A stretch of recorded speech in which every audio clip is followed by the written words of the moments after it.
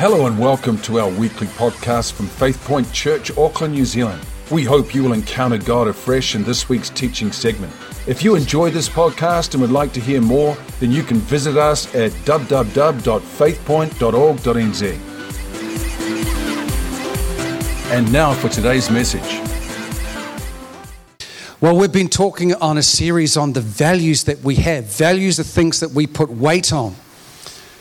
So in your life, you may have a value that you only will get the best meat.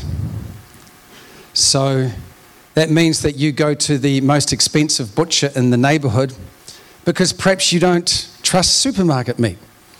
I don't know, but it's interesting. Our values determine our feet in many different ways.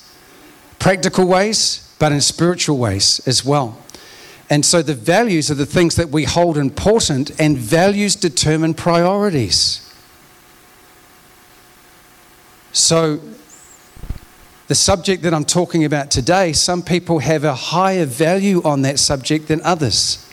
And that determines the priority of how they spend their time during the week. So we've talked about our first value, which is praise and worship.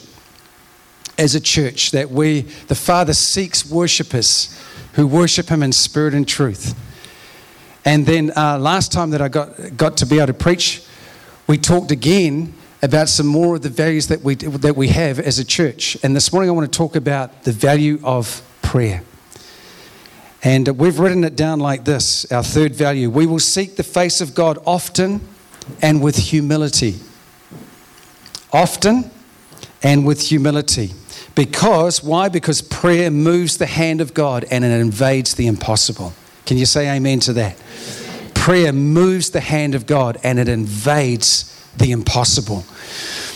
You know, I don't know about you, but sometimes we can read the Bible and you can treat it like a fairy story, or you can actually say to yourself, this actually happened. When Joshua prayed, the Bible says the whole globe stopped turning for a whole day. Isn't that amazing? He prayed one prayer. One man's prayer was literally able to stop the earth turning.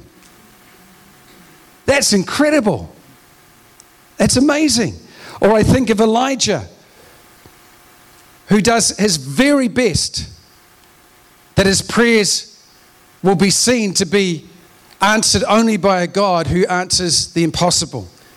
As he calls down fire from heaven on a sacrifice that's been soaked in water, where the opposition who served the god of Baal had their chance, they cut themselves with knives, they danced around their sacrifice and nothing happened. But when Elijah comes and prays, fire consumes the sacrifice from heaven.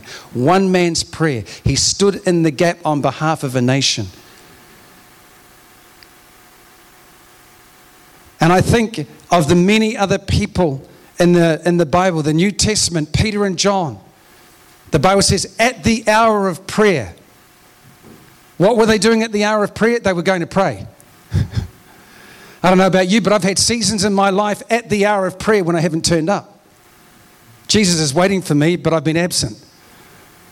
Hello? Anybody else been in that boat before? He waits for us every day. Some days we make it, some days we don't. But at the hour of prayer, Peter and John are on their way to a prayer meeting, and they meet a man who's desperate. He's homeless and he's crippled. And he's sitting at the gate of the temple, waiting to receive some money, like the many homeless that we see on the streets of Auckland. And his eyes lock on to the Apostle Peter, and Peter looks at him and says, silver and gold have I none, but what I do have, I give to you. And he took him by the hand and he said, in the name of Jesus Christ of Nazareth, rise up and walk. And as he stood up,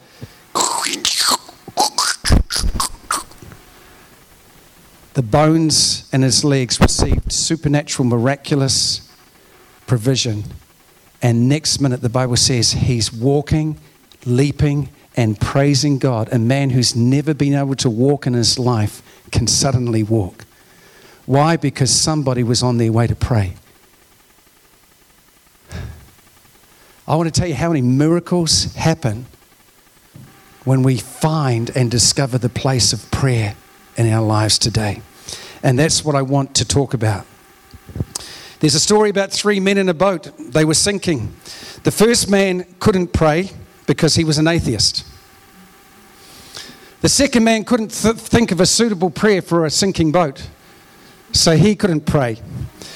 The third man by this time is going, well, you two fellas are useless. And so he cries out and he says, God, please help us. I promise I'll never trouble you again. And God saves him.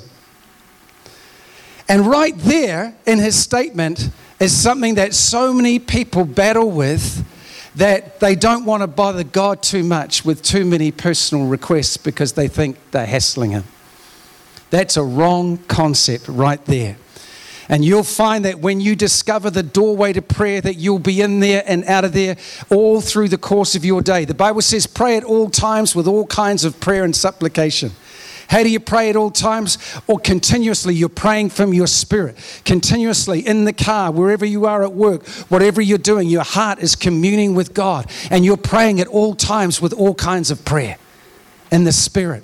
And you've built a lifeline. You've built a connection to God. You've built this communication highway between you and the Lord, where God's able to speak to you, where you're able to hear because you've trained your ear to hear. And we're going to discover this morning how you can do that in that place of prayer. So please bother God as often as you can. He's waiting for you every single day for you to come and meet. What's prayer? I just simply say this: prayer is practicing the presence of God, not mastering the mechanics of how to come to God. So many times we in the West, we get caught up in all the mechanics. This is how you do it. Steps 1, 2, and 3. Friends, what we've just got to do is get there. Don't get caught up in all the mechanics. Just make it into His presence and stay there as long as you can.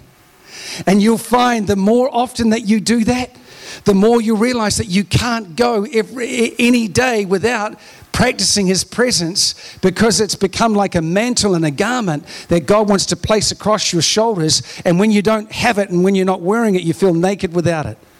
That's what the place of prayer really feels like.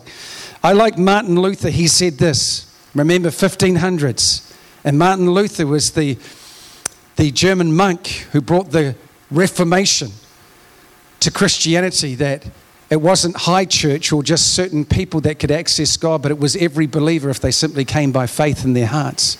And he said this about prayer: just as the business of a tailor is to make clothing, and that of the shoemaker is to mend shoes, so the business of the Christian is to pray. S.D. Gordon, who lived in the early 1900s, he wrote 36 books on prayer that were published over the course of his lifetime. And still now, people all over the world read his books. And I like what he said about prayer because it really puts a wholesome viewpoint on it. He said this: prayer is striking the winning blow. Service is simply gathering up the results. Prayer is striking the winning blow, but service is simply gathering up the results. In other words, if you're not praying, there's no results. That's not a works-based gospel, but it's simply telling us that God, just as if I was to grab this iPad and drop it on the ground, it's not going to stay in the air because there's a law. There's a law that's in operation. It's called the law of gravity, which means it will fall. And there's a law that operates in the universe. It's called the law of prayer. And as we operate around that law of prayer, as we discover that law of prayer, we'll find that Martin Luther was absolutely correct with what he was saying. 1 Thessalonians 5:17 says this: pray without ceasing. And please, the Lord just said to me, many people here are feeling convicted already about their prayer life. This message is not to bash you over the head about prayer. But you'll see at the end of this message, the Lord taught me a number of years ago some keys about how to get to the place of prayer. And every single thing that I'm going to teach you today, I've had to battle through in my own life to get there. And it came out of one simple verse that Jesus gave to me. Then he just opened my eyes to the whole thing, and as a result of that, I could get there. You know, the thing about prayer is simply this, is that I could tell you all the promises in the Bible about prayer. I could tell you all the testimonies of how God has moved through my own personal prayers, and there's literally, I could tell you hundreds over 30 years of ministry, what God's done through the power of prayer. But at the end of the day, it's like riding a bike. I can instruct you on how you can mount and dismount. I can instruct you on how you can push on the pedals so that you don't fall over. I can instruct you on how to steer a bike, but until you get on the bike and actually try it for yourself, you're never going to learn how to ride a bike. And that's what prayer is all about. You know, prayer, it's one of those things that prayer is that we only get better by actually making it to the place of prayer. And I want to tell you how much of a battle it is for every single person to get to that place of prayer. You will find all sorts of distractions. You will find all sorts of curveballs that are thrown your way, especially as you begin to discipline your life and come into a regular cycle of prayer. Then you'll discover that what the enemy will do, it's like in anything that he does, is that he will try and disrupt that cycle in your life to get you out of sync, so that everything else around your life takes attention except for the place of prayer. He's really good at making us busy. He's really good at distracting us with issues. He's the master. He's been doing it for thousands of years. He's very, very good at it. The Bible says that the serpent in the garden was more cunning than any beast of the field. He knows your weaknesses, and he knows how to stop you praying. He knows how to stop you accessing the kingdom of God through prayer. So let's get ready this morning as we tackle this today. You know, so many churches these days don't even have a prayer meeting,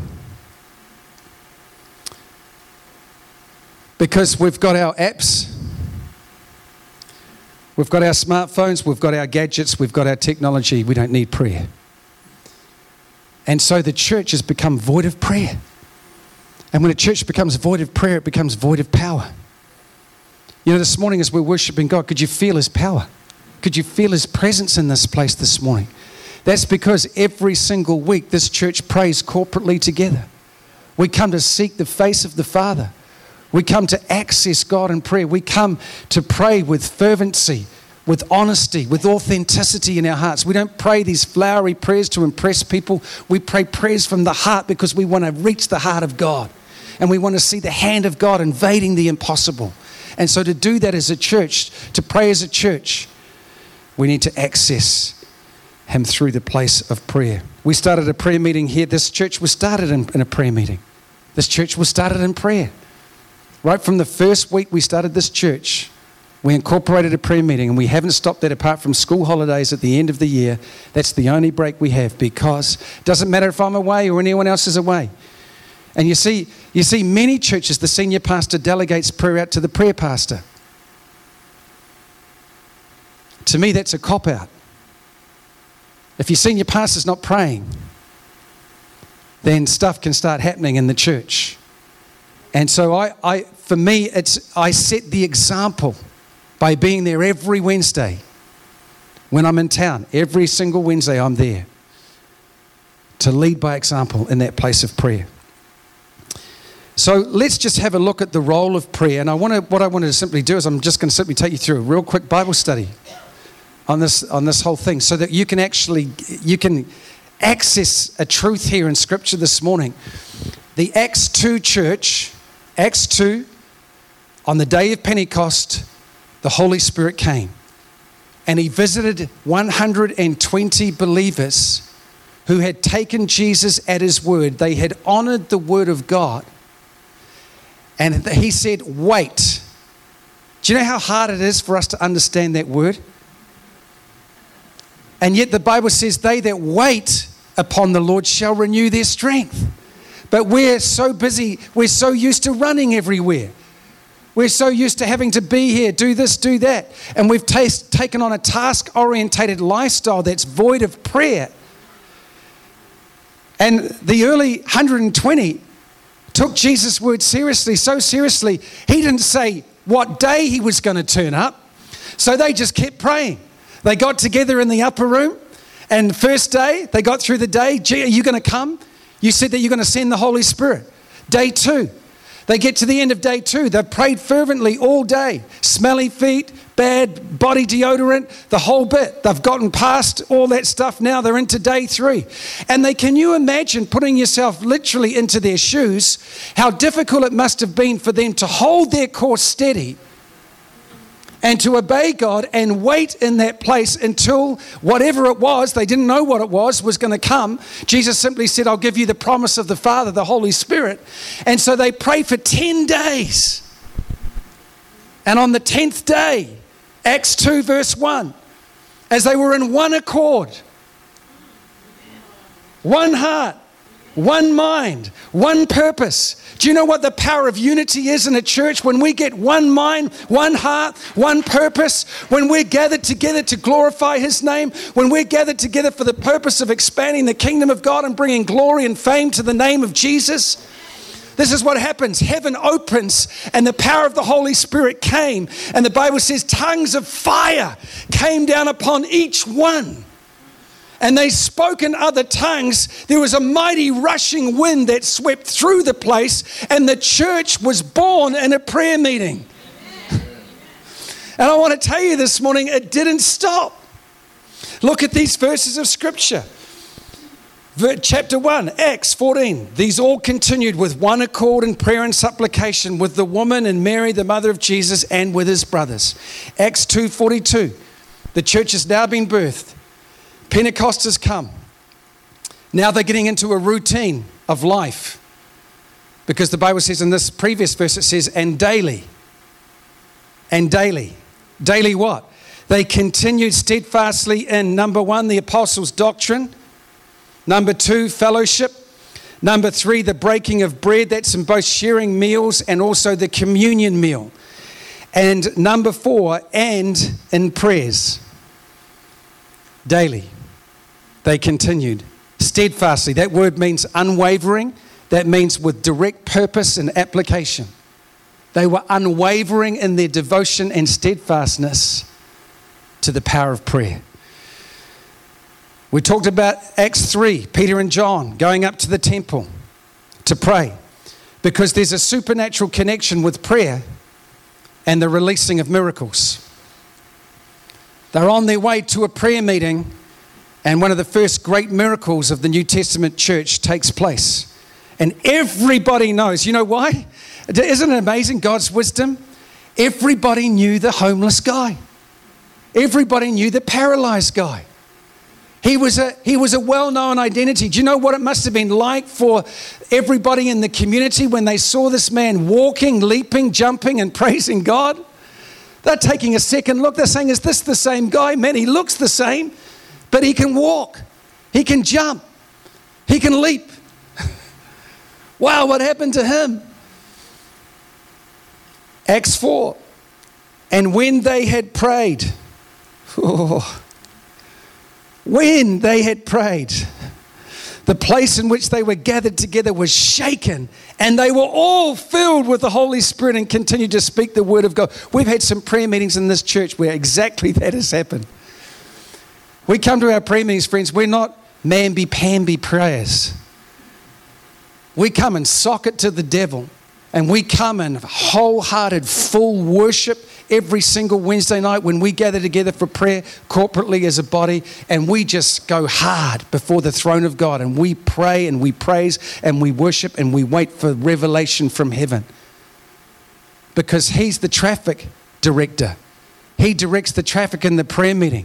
I'm not going to come with my preset agenda and tell everybody how to pray. I want to have my finger on the pulse to what the Holy Spirit wants to do in any prayer meeting, and let Him direct what's going to be prayed. Amen. That's the best kind of prayer, isn't it? Amen.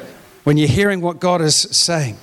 They were filled with the Holy Spirit and continued to speak the word of God with boldness. Look at Acts 10. Cornelius said, this is a real shift. He's a non-Jewish man, and he's learning how to pray. Remember, at this point, all of the apostles still haven't got it the message of going into all the world. They think going into all the world is to preach to the Jews only. And this Roman soldier, look at the word. And Cornelius said, 4 days ago about this hour, I was praying. What was he doing? In my house. You praying in your house? I was praying in my house at the 9th hour, and behold, a man stood before me in bright clothing. He's praying. He's a non-Jew. He doesn't know too much about it, but he's got honesty and integrity, and he wants to know what's going on. He's heard all the rumors, all the activity of the God stuff that's happening. And he's praying, and God literally releases an angel from heaven to go and talk with him. Would you like to meet a man in bright clothing in your bedroom? Well, let me tell you the secret. While he was praying in his home, the man in bright clothing turned up. Acts 12. Church prayer meeting. Church prayer meetings happen. You know what's happened? Peter's got arrested again. Because he's got foot and mouth disease. Except this time, he's not saying, I deny that I know Jesus. This time, he's telling everybody about Jesus, and he's getting into trouble. And so he's been arrested, thrown in jail. They hold a church prayer meeting, asking God for miraculous release. While they are praying, God sends an angel to the jail. And he sovereignly opens all the jail doors. And Peter's like, the word says he's basically pinching himself because he thinks he's actually in a trance or a dream. He doesn't know this is real. How would you feel if you're in jail and all the doors suddenly open and you're just walking out, you're gone. You're gone. Is this real? So he gets out and he thinks, where shall I go? You know where he goes? He says, I know where I'll go. I'll go to where they have the prayer meeting. So he rocks up and knocks on the door. A young girl answers the door. She sees it's Peter. Remember, he's supposed to be in jail, but they've been praying for him to be in jail. But she can't believe that it's him. So she leaves him outside. She doesn't open the door. She comes back inside and she says, the guy that we've been praying for, he's actually standing at the door.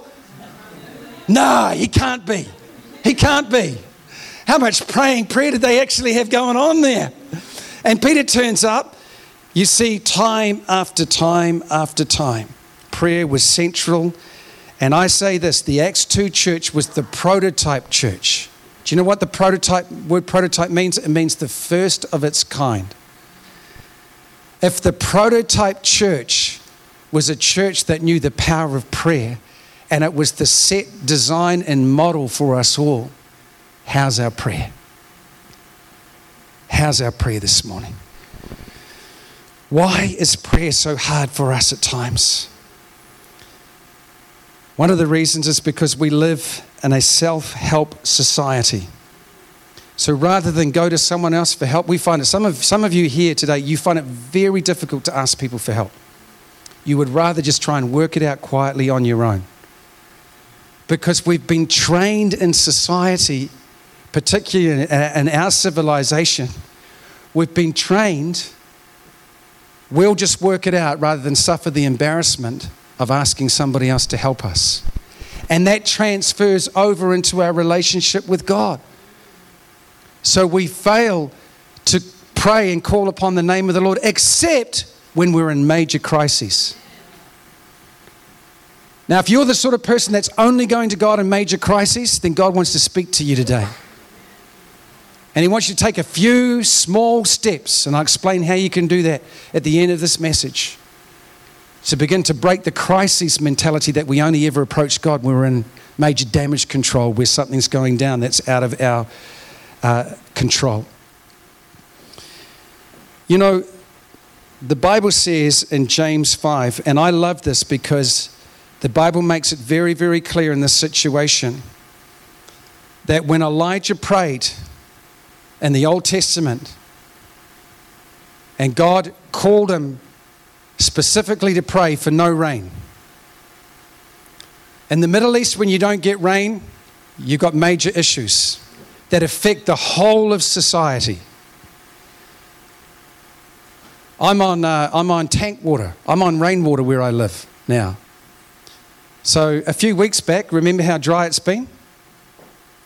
So I'm looking in my tank and I'm getting real low.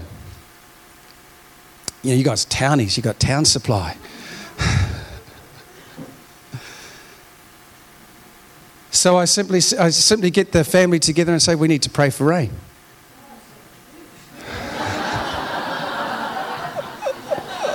Well spoken. Yeah, could you just stop for a little while, please, Lord? We just need to have some fine weather for a little bit. But you know what? The next day, I go down my driveway and my neighbour has called in the water truck. And he's filling his tank. I said, how much did that cost you? $170. And I said, you don't think it's going to rain in the next couple of days? He said, can't afford to wait and find out. And so I went back home and I said, neighbour's getting water. He said, we've prayed. We're going to be okay. And his tank level was the same level as my tank level. He's got a family. Same level. Next day, what happens? Starts spitting. Starts raining. Starts pouring. Thank you, Jesus. I don't have to part with my money. I just need to pray. Amen. Now Elijah is sent because there's some wicked people in power. One man's got a wife, her name is Jezebel, and she's one wicked woman. And he says, I'm going to get their attention. No more rain. And the message gets back to King Ahab. Did you hear? The prophet Elijah, the prophet in Israel, has prayed. And he's prayed that there won't be any more rain except at his word. Now that's power. One man can hold a country to ransom through his prayer. Now what I want you to capture is this. Look at this. James chapter 5 verse 16. Confess your trespasses to one another. That's important. And pray for one another that you may be healed. Listen to this. Why? Because the effective, fervent prayer of a righteous man or woman avails much. And then he gives the example of what we're just talking about. Here's the example. Elijah was a man with a nature like ours. And he prayed earnestly that it would not rain. And it did not rain on the land for 3 years and 6 months. And he prayed again, and the heaven gave rain, and the earth produced its fruit. Here's the key for you to understand that he wasn't dressed in a Superman suit. He didn't possess Marvel Comics superpowers. He wasn't Spider-Man, Superman, or Batman. The Bible says he was a man just like you and me, who possessed an ordinary sinful nature, and yet when God called him to pray, it caused the whole of a nation to be stopped under the power of one man's prayer until he prayed for it to rain again. God has bound himself to work through the prayers of his children. And as we come to a conclusion in this message this morning, I want to draw your attention to the key that Jesus gave for all of us to understand about prayer. Matthew 26, verse 40 to 41. Then he came to the disciples. He found them sleeping. I've been known to sleepwalk. I know I've definitely been known to sleep snore. But I don't think I've sleep prayed. That would be cool. I just pray while I'm asleep. The disciples were sleeping, and he said to Peter, "What? You like that tone? What? Could you not watch with me 1 hour?" Jesus, at his darkest moment of his life, he knows he's about to go to the cross. He knows the soldiers are on their way to get him. And the Bible says he literally sweated droplets of blood, which medical science has observed literally in a number of situations that only ever happened under intense, and I mean intense, super intense stress and pressure, where people literally, instead of sweating sweat and salt, they've sweated blood. Jesus is in this situation. He's praying that the cup of suffering would be taken from him. And he's saying, can you just stay over here, guys? Please pray with me as I'm going through this difficult time. He comes back, he finds them sleeping. Verse 40, here's the key, friends. Watch and pray, lest you enter into temptation. The spirit is willing. The flesh is weak. You see, your spirit hungers for God. Every morning when you wake up, your spirit man is sending out an echo inside your body that says, I've got to meet with the Father. I need to be fed with the Word of God. I'm becoming skinny and emaciated, like a Biafran in famine-stricken Africa. My spirit is skinny and it's weak because you're not feeding it the presence of God. You're not allowing my spirit to come into contact with the Father through prayer. The spirit is willing. Your spirit's hungry for God. Your spirit's desirous for God. Your spirit yearns for the place, the secret place of the Most High God. But your flesh is weak. All of us in the same boat here. There's no Superman, Superwoman right here now. We all have the same nature as Elijah had. We're made of the same stuff, same blood flowing through our veins. The spirit is willing, but the flesh is weak. And the Lord said to me, the Lord began to speak to me out of this verse. And he simply said, here's the key to prayer, James. Your spirit is willing. Your spirit is desirous.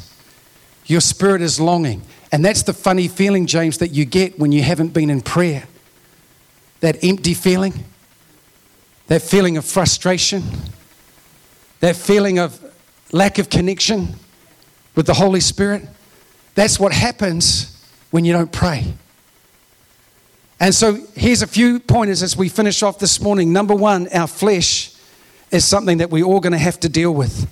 The disciples went to sleep. Your flesh will run from prayer. Your flesh will run in opposition to your spirit. Galatians says that the spirit and the flesh are enemies of one another. They'll never agree. They'll always be in opposition to one another. But what you need to understand above all of that, even though your flesh is weak, your spirit is willing. It's ready to say yes and amen to God every day of your life. Romans 8 says this, therefore, brothers, we are debtors not to the flesh, not to live according to the flesh. You don't owe your flesh anything. He says we're debtors. The word debtor means you owe somebody something. He said, you don't owe your flesh anything. Don't you allow yourself to be in debt to your flesh.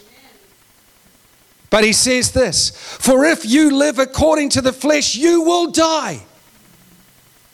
There you go, black and white.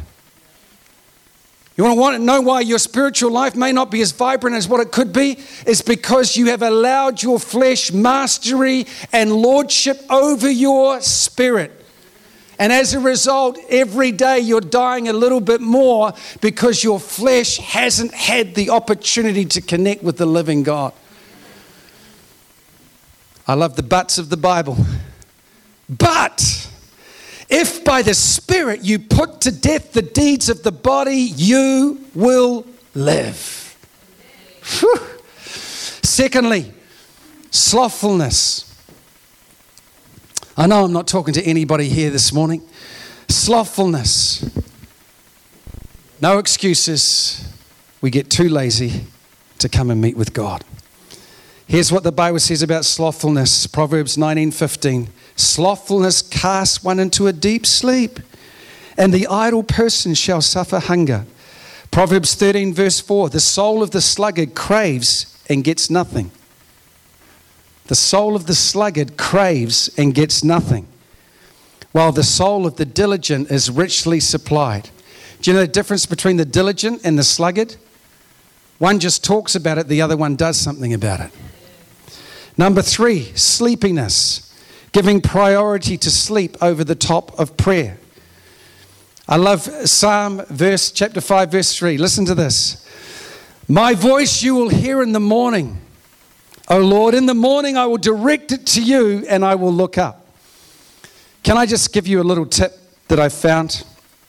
When I came to the Lord, I was drug infested, drinking a lot of booze, nightclubs. My rhythm of my clock, my body clock, was one of an owl, not a rooster.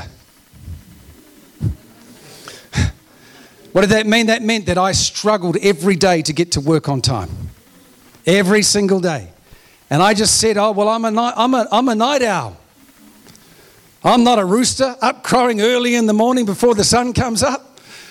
I want to tell you a secret, friends. You can train your body clock. Don't ever give in to the lie that you're one or the other. Currently, I rise at 4 a.m. every day. And I get real tired by the end of the day. Now, at the moment, I'm in that cycle because I actually have to give one of my sons a ride to work. But you know what happens now? Day off. Don't have to take him anywhere. Guess what happens? I'll wake up 3:59. You know why? Because you can train your body. And the psalmist said, Lord, in the morning, Lord, you will hear my voice as I cry out unto you. So don't allow that lie and allow sleep to rob you of being able to seek God first thing. I just think that there's so much in Scripture about first thing in the morning, setting your day right, getting in meeting with God. Even if you can only manage 10 or 15 minutes, it's better than nothing to get your day out there and underneath the Father's hand. Number 4, busyness. If we're not praying, friends, we're busier than God intends us to be. Busyness will rob you. This is why the Bible says in Psalm 46, be still and know that I am God. You know how hard it is to still your flesh?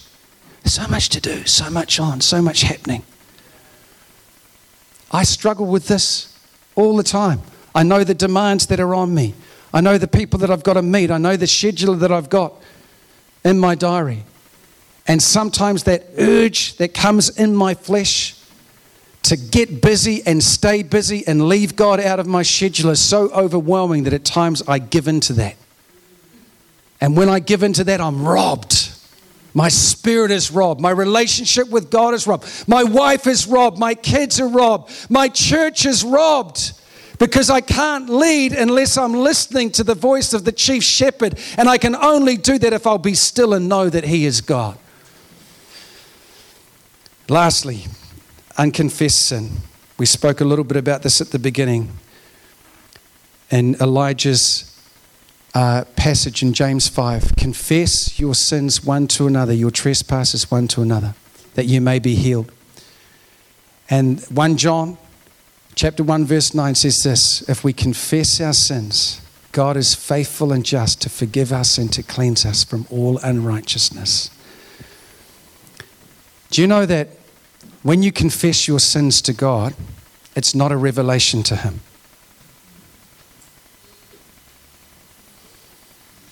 Did you know that?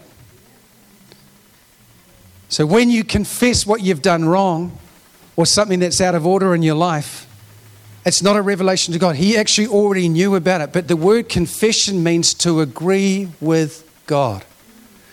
So what you're actually doing is you're owning up and you're agreeing with God about your current status before him. And when you do that, the Bible says that the heavens will be opened. Listen to Isaiah 59 verse 2. But your iniquities have separated you from God, and your sins have hidden his face from you, so that he will not hear. The good news, friends, is simply this today. Is that God is sitting, waiting, and longing to connect with you. Wherever you've met him in the past, every day he's waiting for you to turn up. He's waiting for you to humble yourself. Because when you come to prayer, what you're actually saying is, Lord, I need you. You're actually saying, Lord, I can't run my life without you. So I've got to come and synchronize with you, and I've got to come and connect with you in such a way that you can get through to me. So we've now got a two-way dialogue taking place in our lives. You know why? because we've crucified the flesh and we've put to death our sleepiness, our busyness, our unconfessed sin. And we've put it on the altar and we've said, Lord, I'm not going to allow my flesh to owe me anything. I'm going to sow into the Spirit. And when you sow to the Spirit, the Bible says you reap a harvest of gigantic proportions. So the choice is ours. But can I urge you today, whatever it takes for you to make it to the throne room, be ruthless. Because your flesh is so cunning, it will trick you out of meeting with God. And this is what Romans 8 says. If you give in to the cravings of your flesh, you will die.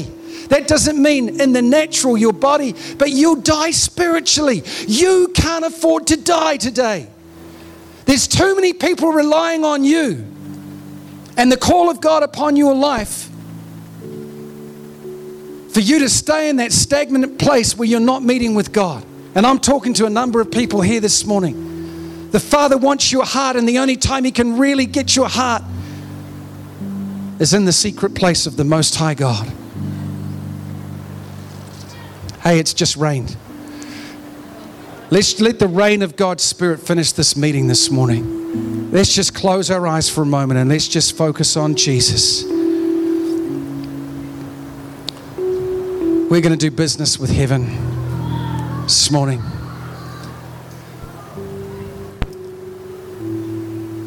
I just want you to focus for a moment. God got you here this morning, and He got you here because He wants to make some changes in your life. You know the problem with a slow leak? You end up with a flat tire. You know what happens when you get a flat tire? You can't go anywhere. You're stuck.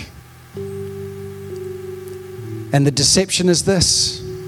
It's not like a blowout where you get a massive nail that goes through your tire and all of a sudden your tire's just flat. A slow leak, you think you can carry on, but one day you get up to go to work and your tire's completely flat. You can't go anywhere until you make a change. Change that tire. So Father, I'm asking this morning by the power of the Holy Spirit that you would captivate our hearts, Lord. I'm praying this morning, Lord, that we would get a fresh vision of Jesus. I'm praying this morning, Lord, that you would help us to be so ruthless with our flesh. I'm praying, Lord, that we would not stay in debt to our flesh 1 second longer than we need to, but with true repentance, changing our thinking, no longer allowing sluggardness and lethargy and laziness. Sometimes it's not that, Lord, it's the opposite. We're so busy, we're so out of control with our schedule. We just can't find the handbrake. So I'm praying this morning, Lord, that all of those that are just so busy, help us to find the handbrake and be still and know that you are God. Help us, Lord, to take those small steps, setting our alarm clock 15 minutes earlier each day until we get enough time to actually be still and know you are God. Help us, Lord, to live the life of the diligent, not the sluggard. The spirit is willing, but the flesh is weak.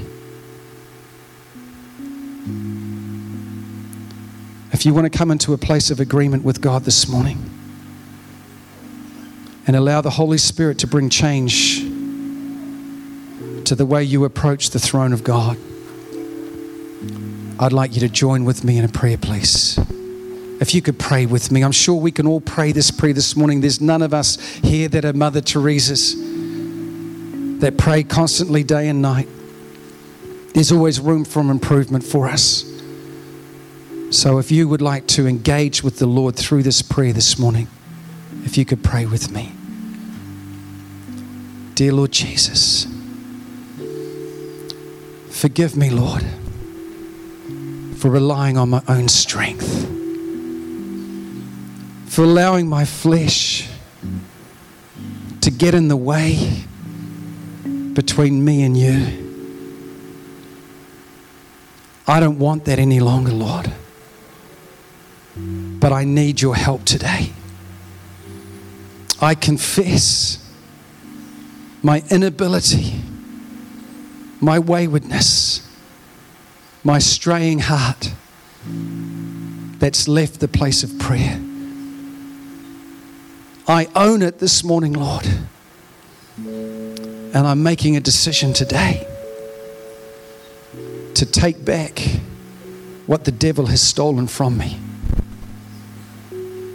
to restore my prayer life, and to place you, Jesus, in the center of it all. In Jesus' mighty name we pray. Just allow the washing of the water of the Word to flow over you this morning. Holy Spirit, just engage us in this moment. Thank you, Lord.